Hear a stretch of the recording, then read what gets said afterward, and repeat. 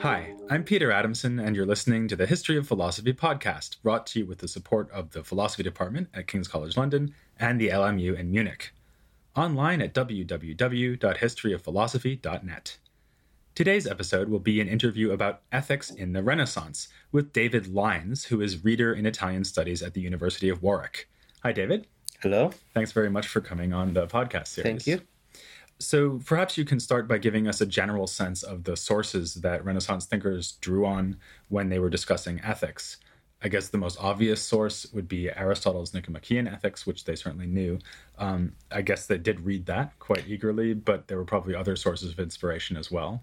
That's right. Well, Aristotle is a very important source, as you indicate, the Nicomachean Ethics in the first place, but also other works, including the Magna Moralia, and other works such as the Eudemian Ethics as well, which are not terribly well known in the medieval period, but become much better known in the Renaissance period. They're not that well known today either, actually. No, quite. That's unfortunate. But there are lots of sources from antiquity besides Aristotle that are important. We can mention Plato among them, even though Plato didn't have a very large tradition in the medieval period. In the Renaissance, certainly his dialogues become very well known in Latin translation and later on in vernacular as well. And then we can think of one of the greatest Roman authors, Cicero, whose works such as the Tusculan Disputations were extremely well known in the period, as well as many other orations and works of moral philosophy. Then you have Seneca, of course, and the whole tradition connected with Stoicism.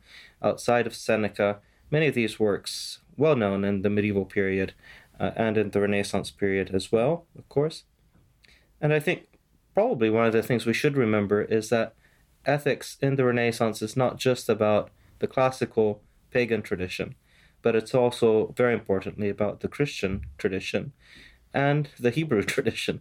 That is, those books making up what we call today the Old and the New Testament are actually very important from the point of view of how virtue is defined and how it's explained. And presumably church fathers as well, like Augustine. And so Yes, exactly. And their interpretations, again, also of the Bible. Augustine is extremely important as a conduit, not only of Christian philosophy, but of pagan philosophy, as we know. Back in the medieval period, we saw that there were commentaries on Aristotle's Ethics. So that's an obvious kind of case where you might be writing about ethics. But there were all sorts of other contexts in which they could discuss ethics. So when they were arguing about the right way to live as a monk, for example, or when they were having theological debates about the nature of sin. So many philosophers from Peter Abelard onwards have arguments about ethics in that sort of context. Does the Renaissance sort of continue in the same vein, or do we get new contexts for talking about ethics in the Renaissance period? Okay, well, that's a very good question, because you can start by saying, I suppose, that literature continues and is very influential. You mentioned Thomas Aquinas, so the Summa Theologia, where those questions come up constantly, is actually a very influential work, continues to be in the Renaissance period, up to the very end of the 16th century and beyond. So that's a literature that continues very importantly. But in addition to that, you also have a continuation of other medieval genres such as florilegia, or collections of sentences or sayings from particular works in which virtue is emphasized. And these have a tradition in the Renaissance bringing about the commonplace book, which humanists used as a place in which to copy great sayings from Cicero, Seneca, Augustine, the Bible, and other sources as well. But are they actually doing theoretical reflection on ethics in a context like that? I mean, that's more a place where you'd have, like, here's a memorable saying about how to live, but maybe not, a theory about sin or something. That's absolutely right, yes. These are more means to refresh one's memory about what virtue is about, use it in practice, but also use it as a source for sermons, for letters, for treatises, and other kinds of contexts. I think if you think about genres and ways in which people discuss ethics more formally, or issues in ethics, we can look at a continuation of the commentary tradition.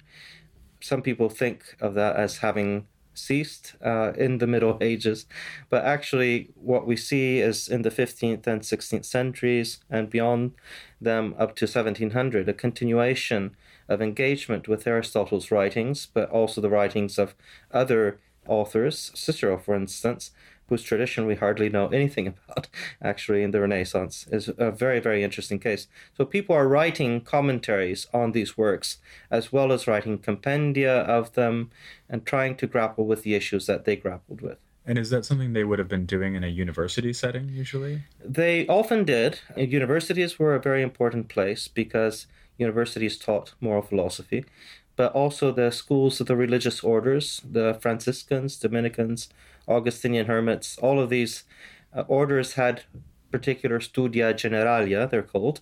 They're correspondence to universities in some ways, although they concentrate on philosophy and theology. And they're doing very much the same kind of curriculum for moral philosophy as is studied in the universities themselves. Right. Well, it sounds like there's a lot of ethical literature from this period, and we're probably not going to be able to discuss it comprehensively in the next 20 minutes. So let's focus on something more particular, which is Aristotle's Ethics, because this is something you've worked on and published on. And in any case, is probably the main ethical treatise that they're engaging with in this period.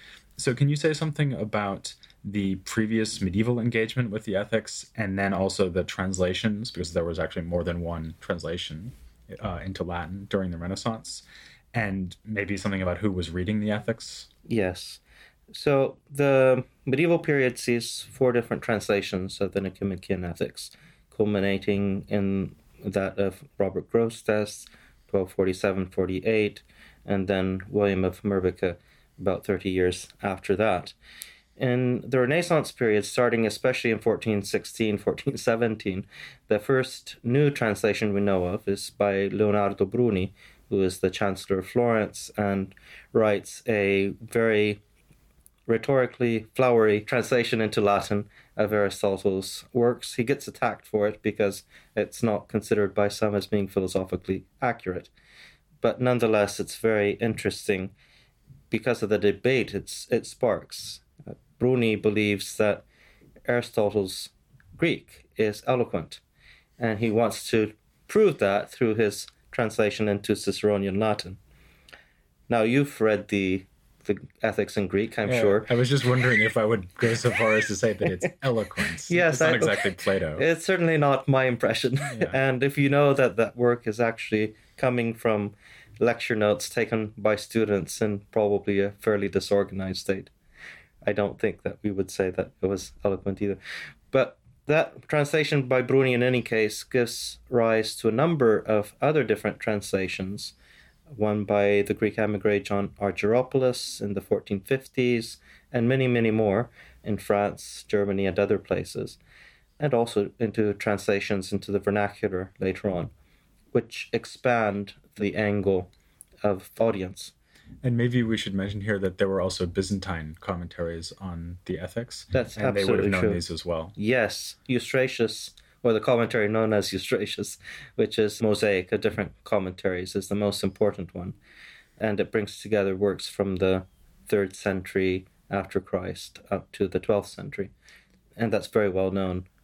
Is this all just kind of manifestation of a more general tendency in the Renaissance, which usually goes under the heading of humanism? They're turning back towards these classical texts, and this is just the classical text on ethics. So, of course, they translate it again, they study it, they write commentaries on it. Is it just a kind of sub-phenomenon of humanism that they're so interested in Aristotle's Ethics? I think we have to consider this more in the context of the very long commentary tradition, beginning with the ancient Greek tradition, of course, that this Eustratius commentary includes in part, leading through the Byzantine commentary tradition, the scholastic tradition, especially Albert the Great, Thomas Aquinas, and then continuing its influence in the Renaissance period, rather than as a special feature of humanism. I think one of the important points here is that when people wanted to talk about ethics in a systematic way, they didn't really have any option but rely on Aristotle, because the other authors, including Cicero, and Seneca and Plato especially talk about ethics, but in a very unsystematic kind of way. And the use of dialogues, in particular for Plato, is very difficult. And so, because the connections are so strong with the previous tradition, humanists are happy to take over those works and reconsider them, sometimes in a new light. So I think it's partly a difference of approach because they're wanting to read Aristotle in new translations that are more fluent than the older ones, less technical, can appeal to people who haven't necessarily studied at university, and can help them in a perhaps more practical way to actually follow virtue. I think that point you just made about Aristotle being systematic, and it's not just that each work is systematic, it's also that the whole body of Aristotelian writings is systematic.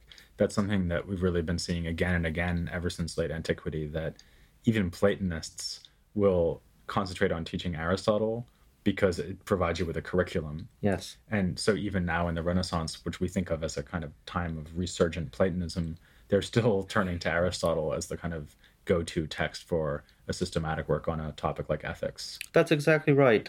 Plato does come back, as we know. His dialogues get translated into Latin in their entirety for the first time by Marsilio Ficino in the 1470s. But Plato never really makes it into the university curriculum because of that very reason. Even ardent Platonists are teaching Aristotle in the universities. And increasingly, what I think many people are doing, whether or not they're humanists, is trying to combine the insights of Plato and Aristotle under the aegis of Christianity.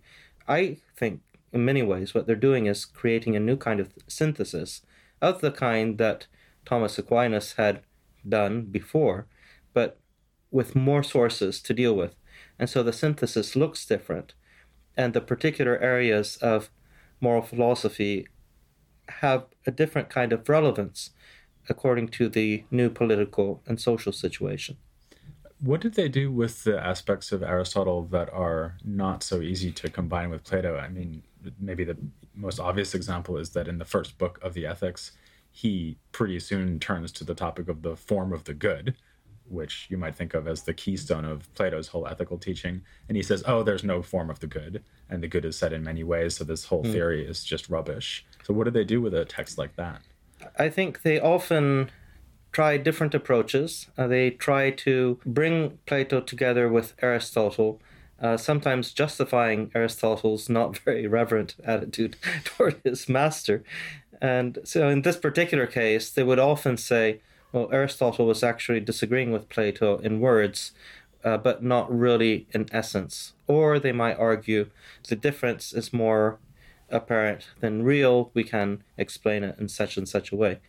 I think Renaissance interpreters were experts at overlooking the differences between ancient authors as much as possible because they were trying to bring them all together. They all spoke the same truth, they thought, even though they were coming from different perspectives. And so, in some ways, a lack of historical perspective brought them to flatten some of the very great differences that we see today between ancient thinkers. Yeah, that's reminiscent of something we see in late antiquity, too. And one strategy they use in late antiquity is they'll say, well, Aristotle is just cautioning you here against a misreading of Plato, rather than criticizing Plato. Yeah. And you'd probably see the same sort of thing in Renaissance literature. Yeah, absolutely. Yes. And you see the same thing also, not just in readings of Aristotle, but also readings of Plato. When Plato, for instance, talks about the community of wives or the community of property, many Renaissance thinkers do not like these ideas at all. Not ready for Marxism. No, quite not. And so Jim Hankins has shown in his book on Plato and the Italian Renaissance that they will simply skip those passages or make them into something more palatable to the readers. So that's going on, I think, with all the authors. Even Stoicism, for instance, is recognized by many interpreters as not fitting very well in with Christianity. And so they would put it aside as a ethical movement, generally speaking, very much in the same way that they put Epicureanism aside. so that the only ones remaining standing were Platonism and especially Aristotelianism, which then they tried to join together, as I said, under Christianity. And do they have problems with fusing together Aristotle with Christianity? I mean, so one example that leaps to mind here would be his presentation of the highest good. And there's famously a problem about whether the best life in the ethics, as Aristotle envisions it, is a life that involves practical engagement and political values and so on, or whether he's really thinking about a life of philosophical contemplation. But either way, it looks like he's talking about a life lived now here in this world. He's not talking about an afterlife. Yes. Whatever Thomas Aquinas might try to say. That's right. Yeah. And so do they feel a tension there between kind of Christian ethics, Augustinian ethics, where what you're trying to do is prepare yourself for an afterlife and join the city of God, and an Aristotelian ethics where you're engaged with the city of man, or maybe just doing philosophy? Yeah. Well, it's very, very hard to generalize because I think different figures have different ways of solving these issues and presenting the problem. But I think what you can say is that most Renaissance thinkers who are fundamentally believers try to point out that there are two aspects which are slightly in tension with each other in Aristotle's thought. So you do have the active life, of course, in Book 1 of the Ethics, and you have the contemplative life, which is exalted as being more rarefied and something more to be striven for in Book 10. But they recognize that the ethics is actually grounded on the here and now rather than the hereafter. And so I think the way in which they play with those issues is not to say the active life is for now and the contemplative is for later, but they actually recognize that here on earth, one can be engaged both in active participatory politics, for instance, but at the same time have periods of contemplation and reflection, so that wisdom, the wisdom of the philosopher, the one that comes out of Book 10, is also something for the here and now. Obviously, they don't deny that in the end, this is a piece that fits into the general story of Christianity, so that the afterlife is something that does exist. But they refer all of the ethics, generally speaking, to the present life. And I guess that they always can make the move when this is part of Aquinas' story of saying that insofar as we are aspiring towards a contemplative life, the thing that we're most of all contemplating is God anyway. Yes. Because he's the highest possible object of contemplation. Absolutely. And I think many people during this period, do agree actually with Aquinas, do continue to agree with him on that particular point, but they just present the issue slightly differently. We have to remember that many of the ones who were interpreting Aristotle on this were very often still members of religious orders, that they were very often professors of philosophy, such as Francesco Piccolomini in Padua in the 16th century, who had a very strong interest in welding a Platonic metaphysics onto an Aristotelian system of moral philosophy. Not terribly unlike the Thomistic system in some ways, but these elements were co-present. And so Piccolomini mentions, for instance, that, of course, the end of all things, the supreme good, is to be identified with God himself. Right. So then turning back towards the more practical end of things, if you haven't gotten to Book 10 yet of the Ethics, then you think that the Ethics is mostly about virtue. Yeah. And something that I've always been struck by is the potential for another kind of conflict here with Christianity, which is that the virtues that Aristotle has in mind don't really seem to be the virtues that are most highlighted in Christianity. So it's not all about faith, hope, and charity. It's about justice, temperance, courage, things like that. Now, obviously, Christians probably think that justice, temperance, and courage are good things too. But do they have a different kind of way of conceiving of virtue than Aristotle did? That's a very difficult question to answer, because the catalogue of virtues, as you know, in the Renaissance is very, very long, and some of the ones that are mentioned by Aristotle do tend to have a very strong point of tension with Christianity. One of those is magnificence, which doesn't sit very well with Christian ideals of poverty, of course. So this is basically being rich and spending a lot of money on your friends. That's right. Or a lot of money for the state in other ways. So this is a considerable point of problem and of tension. Now, I would say that one of the points that comes up very often is the point about friendship. And friendship gets reinterpreted in the Renaissance period very often in connection with the question of how God sits in relation to man, especially by Protestant reformers who are very interested in the idea of equality within two partners in the friendship, which is something suggested by Aristotle, and the gospel message that God actually becomes man's friend through the sacrifice of Christ. And so that becomes a very significant issue that people try to resolve, given that we are not equal with God at the same time. Can we really have a friendship with His Son, Jesus Christ, or not? But there are lots and lots of problems that come up as well, such as the importance of justice, the place of honor, and other things of the sort, which have possible religious hues or colorings at the same time. So it's such a broad range of issues that it's hard to talk about them in general, I suppose. Do they even have a problem with the fundamental idea that virtue is a mean between extremes? Because if you think about a virtue like chastity, yeah, the idea isn't, oh, be chaste in the right circumstances and to the right degree. It's be as chaste as possible. That's right. So isn't there a problem there as well? That there is a problem, yes. And there's also a problem with ideas of justice and how you actually define the distributive kind of justice in the Aristotelian system and whether that matches Christian ideals or not. All of these are points of tension, absolutely. And it's not something that people solve. I think there's always a big question point. Could I just mention that one of the points that does come up very often, and some have written on this point, is that of heroic virtue, which is something which especially comes to the fore in the 16th century because people want to explain how saints, for instance, can be invested with a special virtue from on high. And so this is a point in which they try to combine elements of Aristotelian philosophy with Christian theology.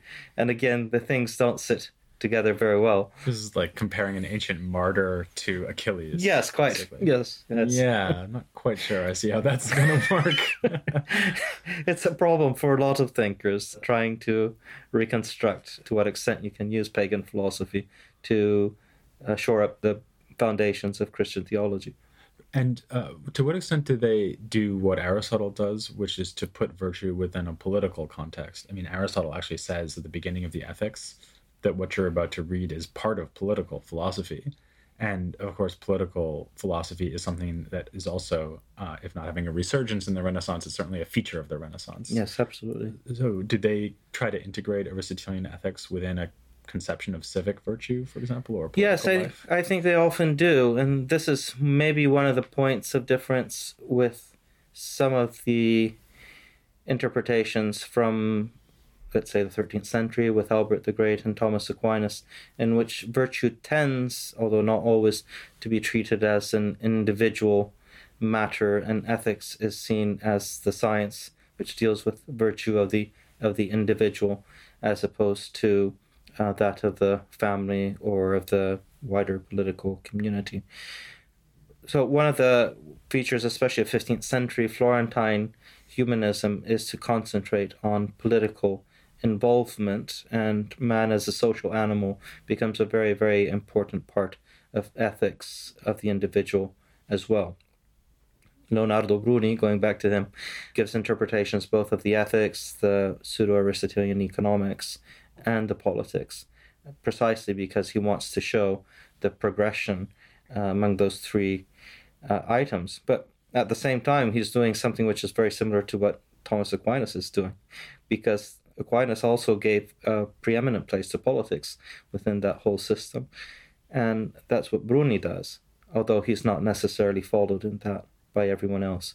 So this leads to that conversation that we were having before, to that aspect that we were mentioning about the active and contemplative lives, and which one of those two might be more important. And I guess that to the extent that you want to really emphasize political life, Aristotle is probably a more useful source than, say, the Stoics or Oh, absolutely, yes. ethical Quite. material. Quite. Very much so, yes. Also because the Stoics emphasize so much the single individual and retreat from politics, which is not, by the way, necessarily something that some humanists object to. Petrarch is famously allergic to involvement in politics after he's at least seen a failed attempt to take over Rome by Cola di Rienzo. He retreats out of politics and even accuses Cicero of having gone too far. Okay, well, thank you very much to David Lyons for coming on the podcast. Thank you. And please join me next time for more on Renaissance philosophy here on The History of Philosophy Without Any Gaps.